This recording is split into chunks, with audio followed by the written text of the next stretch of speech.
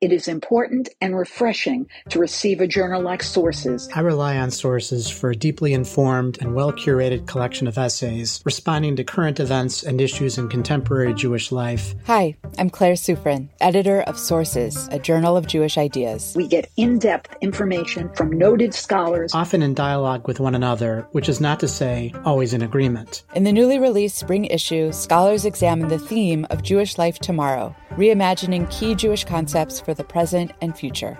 Read, reflect, and subscribe to the award-winning journal at sourcesjournal.org.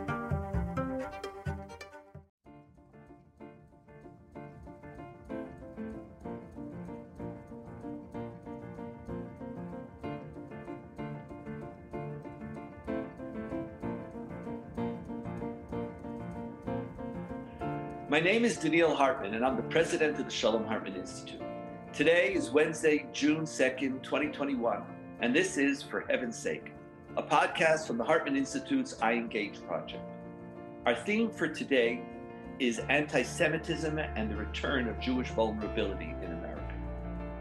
In each edition of For Heaven's Sake, Yossi Klein Halevi, Senior Research Fellow at the Institute here in Jerusalem, and myself will be discussing the current issues central to Israel and the Jewish people.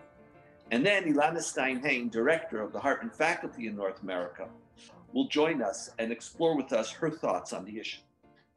Let's begin.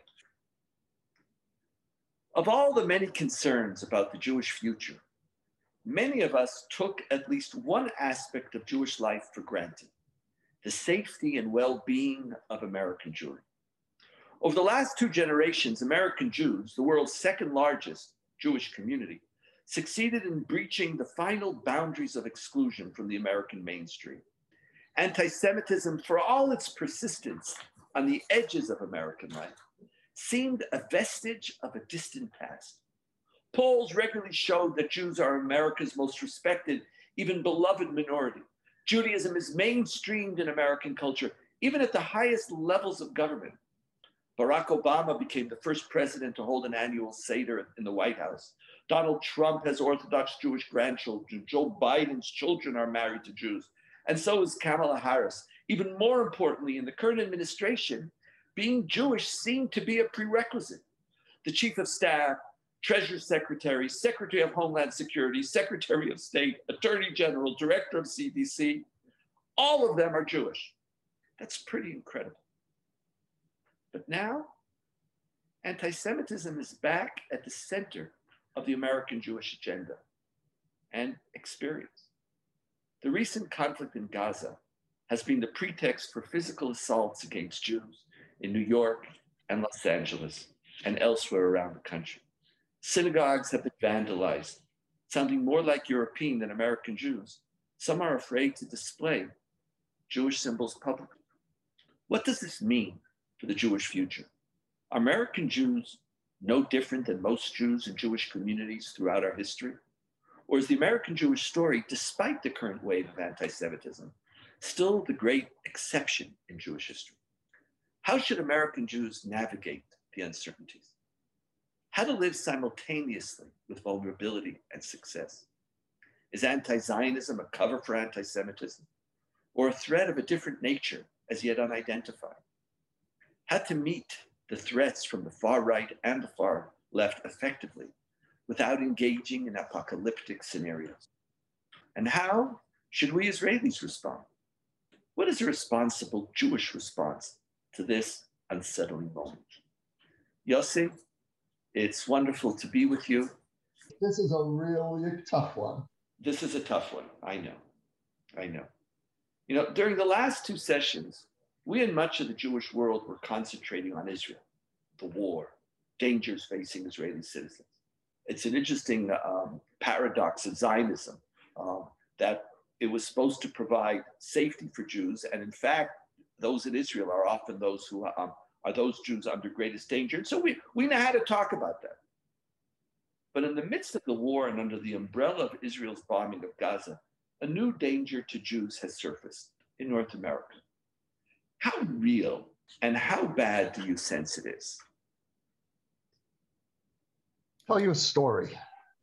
I was at a family wedding a few nights ago. I'm speaking to you from New York City, and it was a wedding from the Orthodox community, which is to say, very big, very joyful.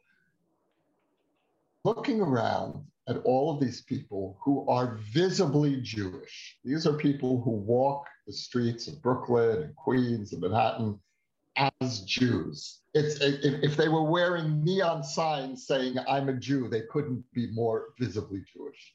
There's no way to hide. You can't hide. And I'm looking around and I felt something I've never felt before in my life. I felt afraid for them. I felt a sense of protectiveness. I felt that these people were so vulnerable. We in Israel, we can protect ourselves. We know how to do that. But the spillover here is leaving these people vulnerable. I want to stop you a second, because I asked you, how real and how bad do you sense it is? And the story you just told me is a story of your projection on them. My reaction was definitely subjective, but also based on conversations that I was having the whole night. People were coming up to me saying, you know, it's really hard in Israel, but we're really worried here. I'm worried about my kids being on the street. I'm getting emails from friends saying they're not letting their kids go out on the street alone in a kippah. Something's changed. Whether the change is objectively real, which is really your question, or subjective, I think before we even get to that question, Danielle, we need to establish the fact that Jews are feeling deeply uneasy. I hear you. And then we can unpack whether objectively the situation really warrants that kind of fear that we're seeing. But I can tell you, in New York, the fear is real and it's greater than at any time that I can. So now, for our North American audience, your testimony will be just a reaffirmation. It'll be interesting to hear whether people reaffirm it or not. You know, when I listen to you, the whole subject of this podcast is hard for me, and it's a little alien for me, because I was raised never to think about anti-Semitism. I think I might have mentioned this in a podcast. I'm an anti-Semite. I was raised to be an anti-Semitism denier. Okay, I didn't say Holocaust denier, because that has other pretense. But to be an anti-Semitism denier. And the reason for that is that very deep in my father's Torah, who was my teacher, was, how do we bring Judaism out of the ghetto and engage it with the best of modern life? And as a result, for my father, modernity was always the half full part of the cup. It was, how could this help us rethink, create a revitalization? How do we leave an insulated tradition and create a new engagement between tradition and the modern world?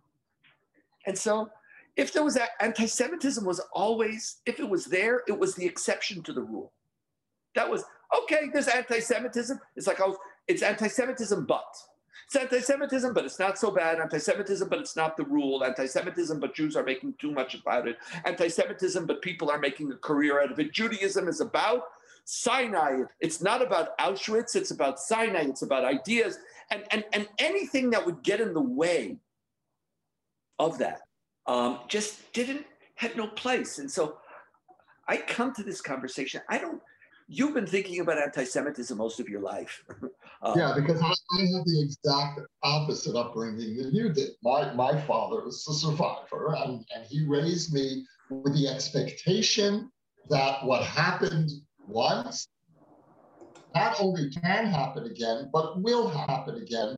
One of my challenges I find, Yossi, at this moment is that I'm feeling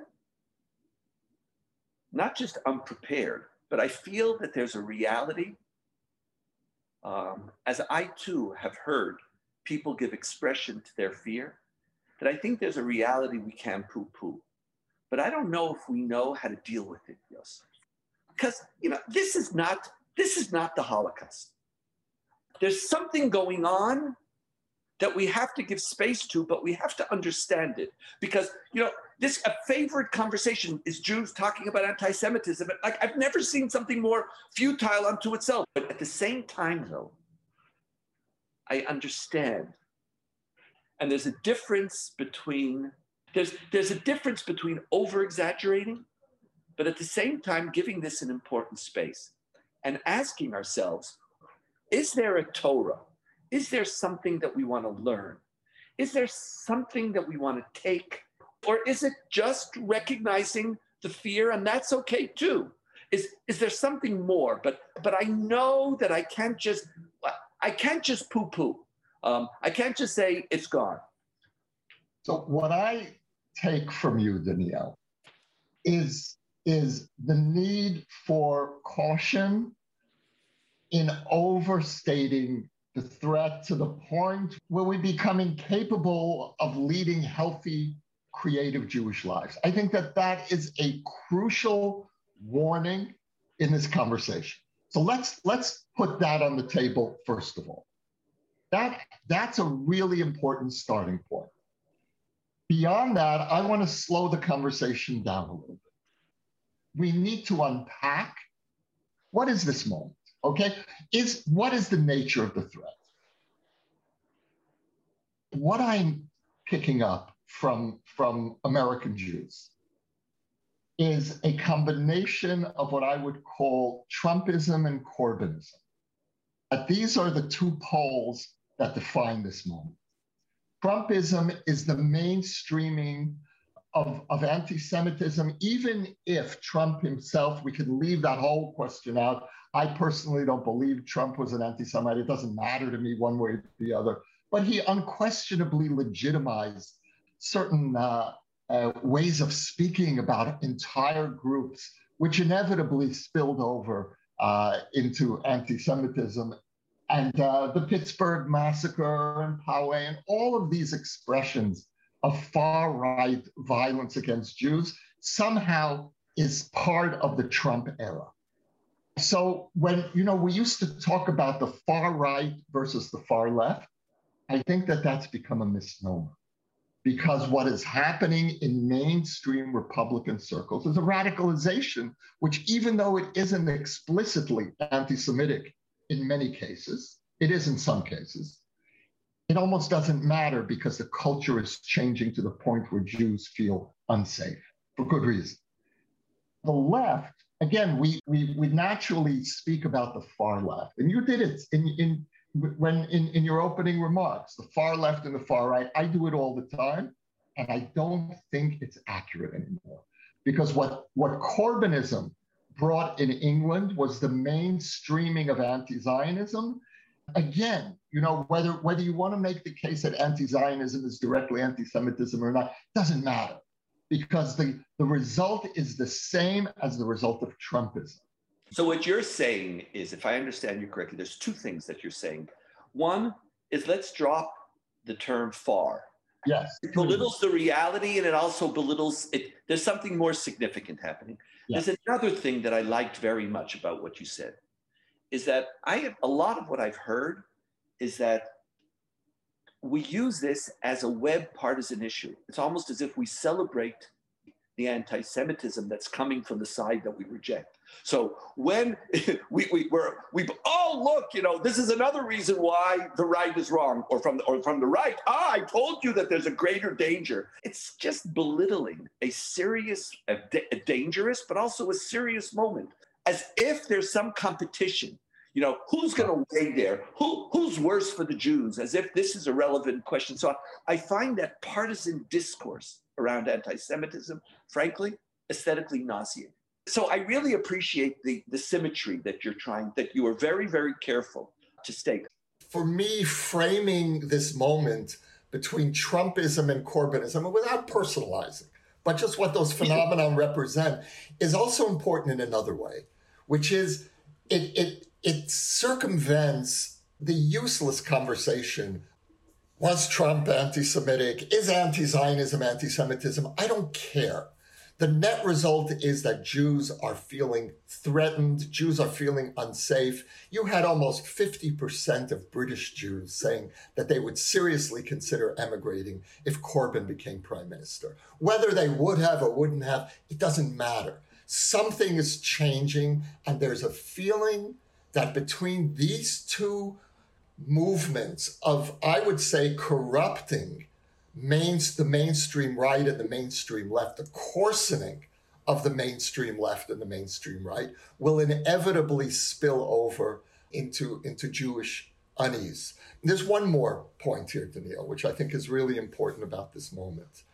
And that is that you can't relentlessly turn the world's only Jewish state into the world's worst criminal and not expect there to be violence against diaspora Jews.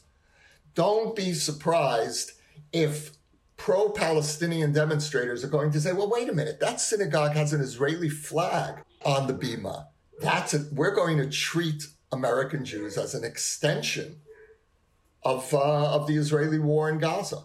And so this spillover from the criminalization of Israel is turning into the criminalization of large parts of American Jewry, and worse than that, young American Jews especially are experiencing what I would call a return of the conditionality of acceptance in America. You are now in progressive spaces. You have to prove that you are worthy of belonging by repudiating Israel and Zionism. That's where this moment is leading, and it's very dangerous for American Jews.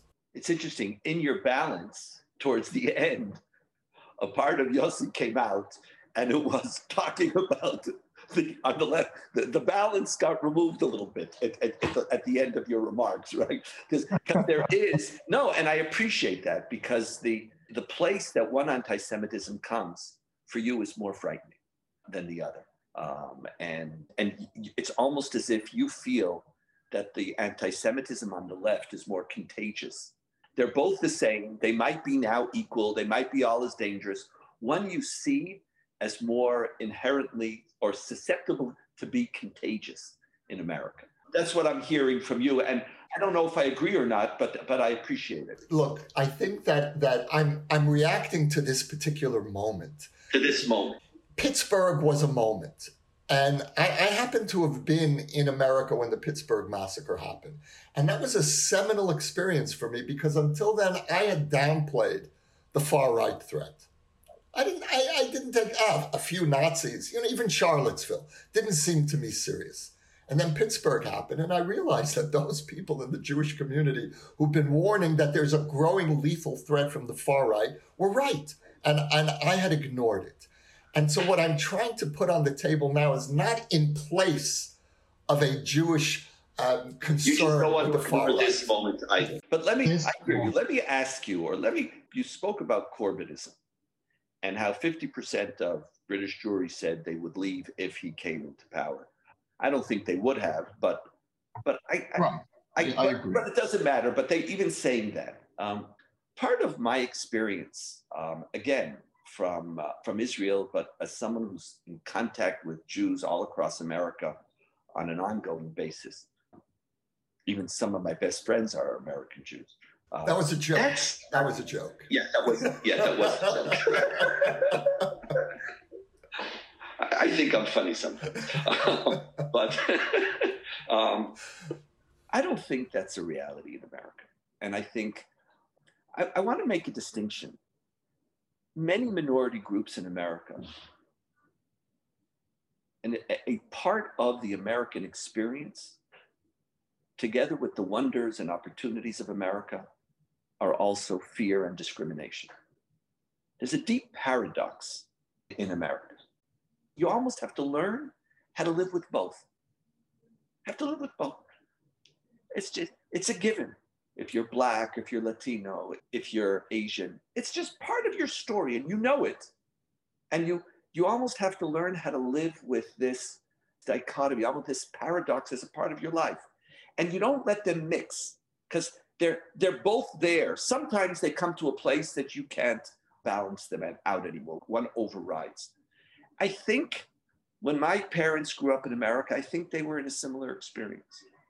They loved America and were frightened at the same time. They loved America, but knew they weren't going to get into various colleges or various clubs. Now, in my family's case, my father wanted to be a rabbi, and he wanted to play stickball on the streets. So there wasn't a club that was going to keep him out. But it wasn't, excuse me, you can't play stickball with me. No, this is the WASP sewer. Daniel, aside from wanting to be a rabbi, that was my upbringing too. I see. So like, it was just, that was there. But I think for the last 30, 40 years, something else has happened. And there was less and less of this, yes, but America is great, but. And Jews began to experience a remarkable moment. But it's rare in Jewish history, but I want to tell you, it's also rare for any minority. And maybe part of what we're coming back to is not an existential transformation of American Jewish life, but a return of the Jewish community from almost this very strange place where here's this small little minority, which is a more respected religion, not amongst Hadassah women, but amongst evangelicals and like where there was almost this golden era, which couldn't last. And maybe part of what we need to learn how to do is to get back to a normal mode of existence. That's right, a certain amount of fear, a certain amount of uncomfortableness is going to be there. You're 2.5% of a country, and people by nature always single out minorities, and you're going to suffer from it too. And the fact that you had so much comfort, it was almost like if that's the standard, it's unsustainable. It's very similar here in Israel. My experience here in Israel is that somebody wants to kill me. I live with that consciousness on an ongoing basis, and I'm aware of it. I'm aware of it. Somebody wants to kill me. I know it. And someone could want to kill my children and my grandchildren. And I'm aware, I know that. But it doesn't mean that I don't feel free and alive and excited. Maybe the challenge of this time, and this is where it gets really important, because if we overstate it, we're not going to realize that we've just come back. We're now normal. We had 30, 40 years of abnormality. And coming back to it is going to demand of us to ask, okay, how do you function in the midst of that fear? And I would tell you, Yossi, going back to the challenge that I learned from my father, I'm not sure all of that fear is negative. The definition of good anti-Semitism is, where Jews don't die. Chas v'sholom, I don't want anybody to die. I don't want anybody to die. I don't want anybody to be beaten up. But I don't know if there isn't a Torah and a way in which we grow as a people at the midst of this moment. But before, does that make sense to you, Yos? Look, I think it's a really important point. But the difficulty of this moment, and I feel it too, as a former American Jew who has kept very deep relationships with the community, what's so painful, wrenching about this moment is that we have had 2 generations of a golden era, as you put it. Yossi, it's not 2. There was only 1. It's our kids. You already did it. You didn't grow up that way. It was one generation. I did. It was you know what? generation. It's a half a generation, because in my generation already, look, my wife is a convert to Judaism. I talked about one half of my family, which is Orthodox. The other half of my family is Episcopalian. And that's a reflection of the America that I didn't grow up in as a child, but that I came of age in the late 70s and early 80s. And I love that America. And I can't give that up. And even as an Israeli, I refuse to give up the decent America that has allowed not only Israel to thrive, but simultaneously the emergence of the most self-confident, successful diaspora in Jewish history. I'm not ready to give that up. But listening to Daniel, I'm thinking that there's something here that reminds me emotionally, that's the only comparison that I'm making now, between the Six-Day War and the Yom Kippur War. After the Six-Day War, Israelis felt, that's it, we won. The happy ending of Jewish history. And the Yom Kippur War was the rude awakening. We're still in Jewish history. Maybe emotionally something of the shock. And, I was a student in Israel during the Yom Kippur War. I was on the one-year program at Hebrew U, and I saw the instant emotional transformation. And I'm feeling something of that moment. This might be a good place to stop for a moment and invite in Ilana, because it's on this one, your comparison of the 6-Day War and the Yom Kippur War are help me understand a point that I was trying to make and give me a way to say it. I loved the 6-Day War and I would never give it up. But it was also the seed of unbelievable arrogance, thoughtlessness. The pain of the Yom Kippur War is what led Israeli society to begin to ask itself, who are we? And who should we be? There's a great rabbinic saying which says, when difficulty confronts you, look inwards and check your behavior. Not saying that you caused it. That's a really crucial point. When you feel a little unstable, that maybe you start asking questions about, who am I? Why is Judaism important? Who do I want to be? What's my role in life? What's my role in society? What's my role in America? What's my role in the world? It's comfort, unfortunately, in the human condition, breeds mediocrity. And maybe one of the great secrets to Jewish overachieving is that we weren't comfortable. And I know I'm not a masochist, and I don't want to celebrate this. And I wish that we could, just like I wish that in Israel we didn't have a Yom Kippur War. But maybe one of the great tragedies of the human condition is that we underachieve until we are a little more uncomfortable. And as long as we don't because we could suffer, we could wallow in this forever, and it could become the end unto itself.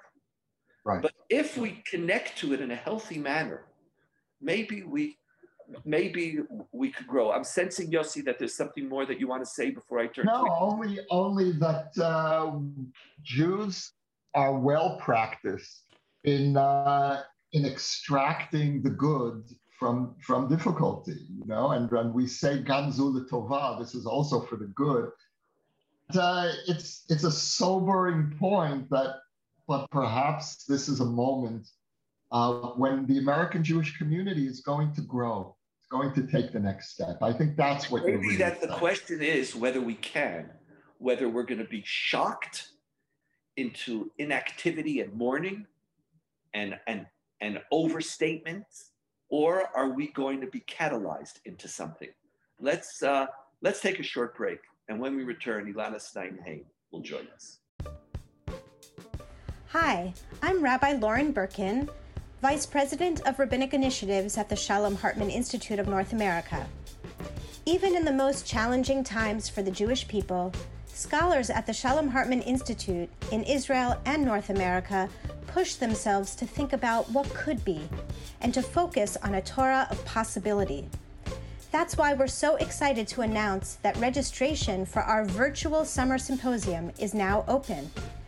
Over 2 weeks from July 5th to July 15th, we'll be running public lectures, small seminars, and lots of opportunities for conversation, exploring possible futures for Israel and the diaspora, Zionism, and Jewish identity. Featuring top scholars like Daniel Hartman, Yehuda Kurtzer, Michal Biton, Rachel Korazim, and Yossi Klein Halevi. You can register today free of charge at summer.hartman.org.il. Ilana, hi, it's great to be with you. Yossi feels he's American at this moment, but you're really American. It's like I sometimes feel like, is Yossi having, like the American tourist who comes to Israel and wears a uniform there in the army. I'm wondering whether we even know what we're talking about or not. Ilana, where does this whole conversation meet you? Yeah, I mean, there is no one way to look at it, right? And you're refracting it through your Israeli lenses and your partially American or Canadian lenses. And I'm refracting it through my particular American lens, which intersects. It's New York. It's highly affiliated. It's visibly Jewish. It's a lot of things from from my nose to my kids' kippas, you know, like highly visibly Jewish. I think I want to agree with you on one thing and I want to disagree with you on one thing. The conversation, I think, getting to a point where we say, actually, the normal experience, the usual default experience of a minority is to experience some incidents of hatred, discomfort. It's not always going to be comfortable, right? And it's not just minorities. You know, as you said, Danielle, in Israel, you experience it too, right? It's not just about being a minority. There are people who don't like you. Like, that's just part of it. But where I disagree with you is in already turning to the question of, is this a catalyst for achievement for the Jews in America? Because Jews in America have achieved a lot. We are achieving a lot. It's not like we're underachievers and we need this discomfort to make us achieve. You can argue something about identity. Will this strengthen identity? But I actually think the worry here right now is whether this is going to go from what we would call incidents, intifada, if you would call it in the language that you expect, where a random person kicks you on the street, a random person attacks and throws a bomb at you in Times Square, random, lone wolves, or if this is going to become structural.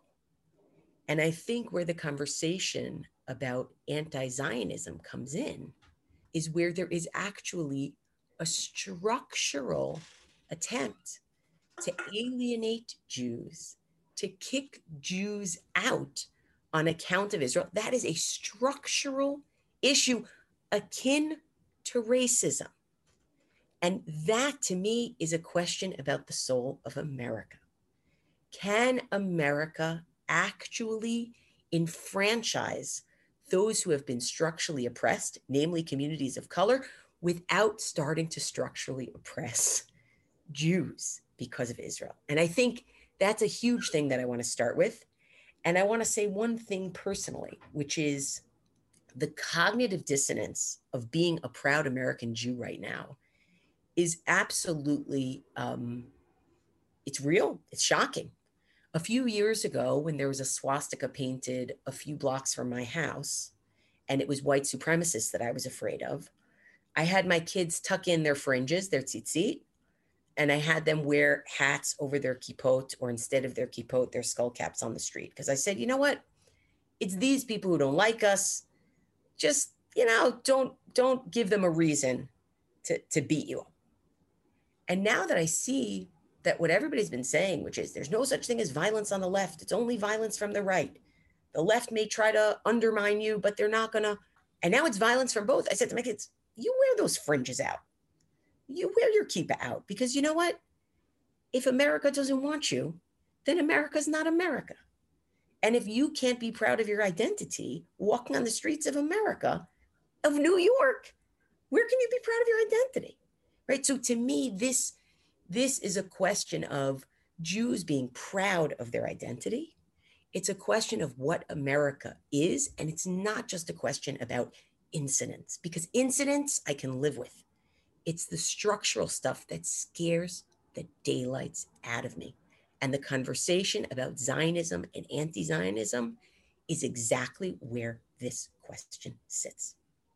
I want to spend a whole podcast on the relationship between anti-Zionism and anti-Semitism. I think we have to delve much more deeply into it and ask about that.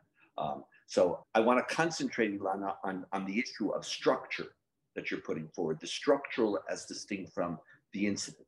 And I appreciate it very, very much. It's really interesting that you're almost acting in my terms as an Israeli. You know, when it's episodical, then you could afford to be afraid. When it's structural, now you have to stand up and fight for your place. But who said that you're immune? That you should be immune from racism? Maybe that's part of the story. And by the way, that's part of the American story. It's part of every society's story. And when I hear your indignation, that's exactly, we have to fight. This has to be uprooted, but the sense of shock, as if the only thing that I could expect is the episodical. Why? Why is that? Why is the structural abnormal? Why can't the structural also be normal? And it's one that we Jews have experienced all along. And nobody said that you've underachieved. The question is not whether you've underachieved. The question is whether at certain moments could be catalysts for greater achievement. But that doesn't mean, that's what, when the rabbis say, check your behavior, they're not saying that before and you didn't check. They say, use this. Use hardship as a vehicle for pushing yourself even forward. I think that what's unbearable about this moment is that the very forces on the left that are justifiably focusing on the structural nature of racism in America, now being the carrier of recreating a structural anti-Jewishness in America, in the name of fighting structural racism.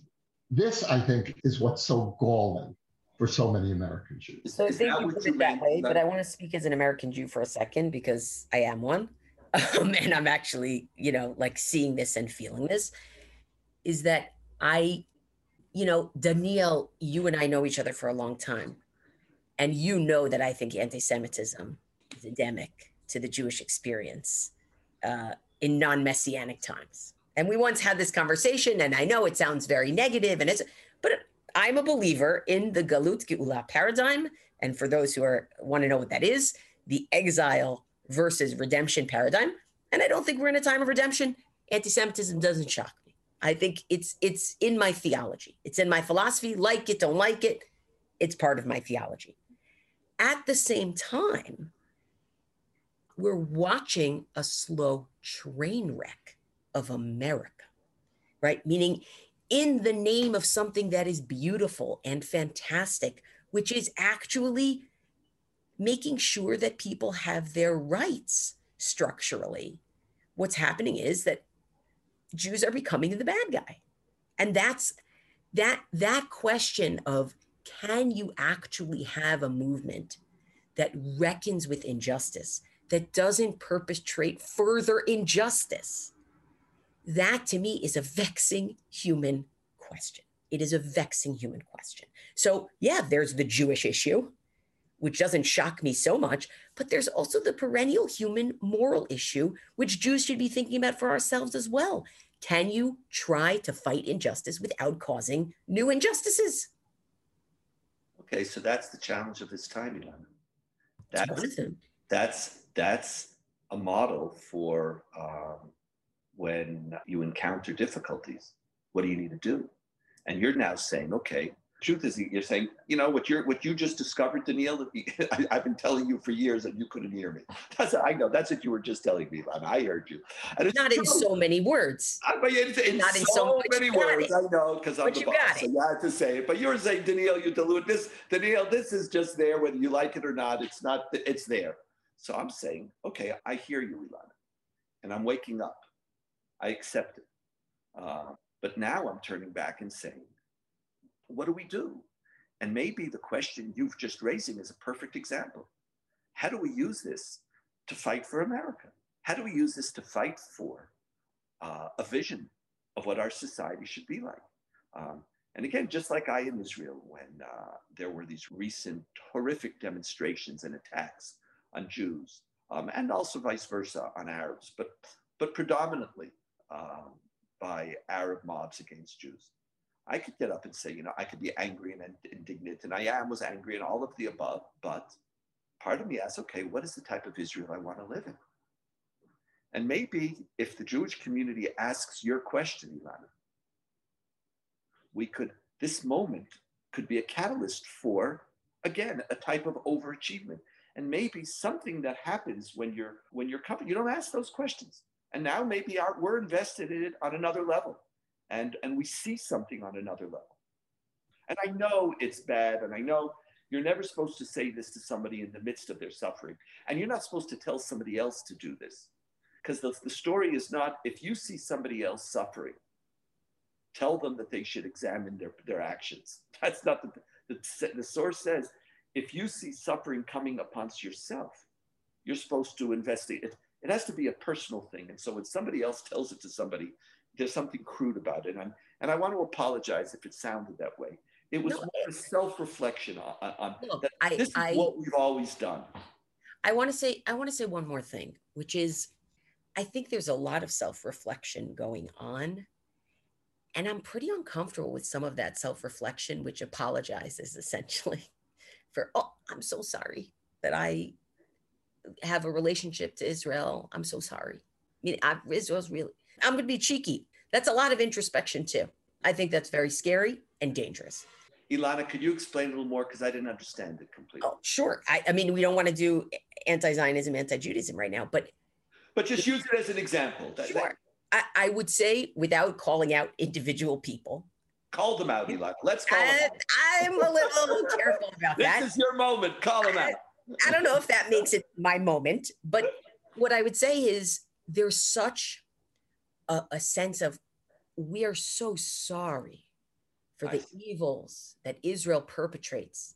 And so our response to getting kicked in the head is, thank you so much for telling us that we deserve to get kicked in the head. Or the same people who are apologizing, I'm so sorry for Israel because it's a colonial state and it's a settler state, are now saying, but please protect us from anti-Semitism. You know, these things are not unrelated conversations. And I'm very troubled by speaking out of both sides of the mouth, which is why I'm asking, can we undo injustice without perpetuating new injustice? And I don't know what the answer is to it. But the second thing that I want to say is that I'm always in favor of the people who are trying to build bridges, whether it's trying to build bridges in Israel or trying to build bridges in America. I don't think the answer is, you see, they hate us. Let's go into our bunker and let's fight them all. I don't think that's the answer. In fact, that's not the answer for a minority that has power. It's not the answer, right? It's the answer for a minority that has power is, how can we build bridges? How can we actually work with people who look at us and see the devil and say, can you see something else? Is there something else here? Can we hear each other's stories? That it's not just that I'm comfortable with that. I think that's actually the only way forward, besides for making sure that you keep yourself physically safe, right? So I'm not disagreeing with you. It's just the question of what reflection is. I don't want Jews, beating their chests high holiday style, saying, we're so sorry for Israel. We're so sorry for Israel. Please don't hit us. We're so sorry for Israel. I want Jews saying, we're proud of who we are. We have a different story. Let's try to build bridges. Let's talk about it. And some people won't be willing to build bridges and some people will. Ilana, it's building bridges while at the same time figuring out an active strategy of how to cope, how to deal with this. Of course. Both. You have to do both. I want us to talk further about the relationship between anti-Zionism and anti-Semitism, and what Ilana, you spoke to about how it becomes an endemic or a structural problem. And I want to go into a more deeper conversation about that in a future podcast. I also want us to think about, and this is another issue, what do you do about it? And that's where you're challenging us at the end. And is there a difference of what you do when you encounter anti-Semitism from the right, or when you're encountering anti-Semitism from the left? Is there a different methodology? You even said with your children, one of them I told you to hide, and the other one I told you to go out there. But is there a different responsibility? These are all, I would say, what I'm asking for, and I'd like our audience to think about, is what's the Torah? What's the Sinai that we want to emerge at this moment? What do we want to learn from this? Where do we want to go? And then also, how do we want to grow? Thank you, Yossi. Thank you, Ilana. Let's give our ending commercial of For Heaven's Sake is a product of the Shalom Hartman Institute. It was produced by David Zvi Kelman and edited by Tali Cohen, and music is provided by SoCal. To learn more about the Shalom Hartman Institute, visit us online at shalomhartman.org.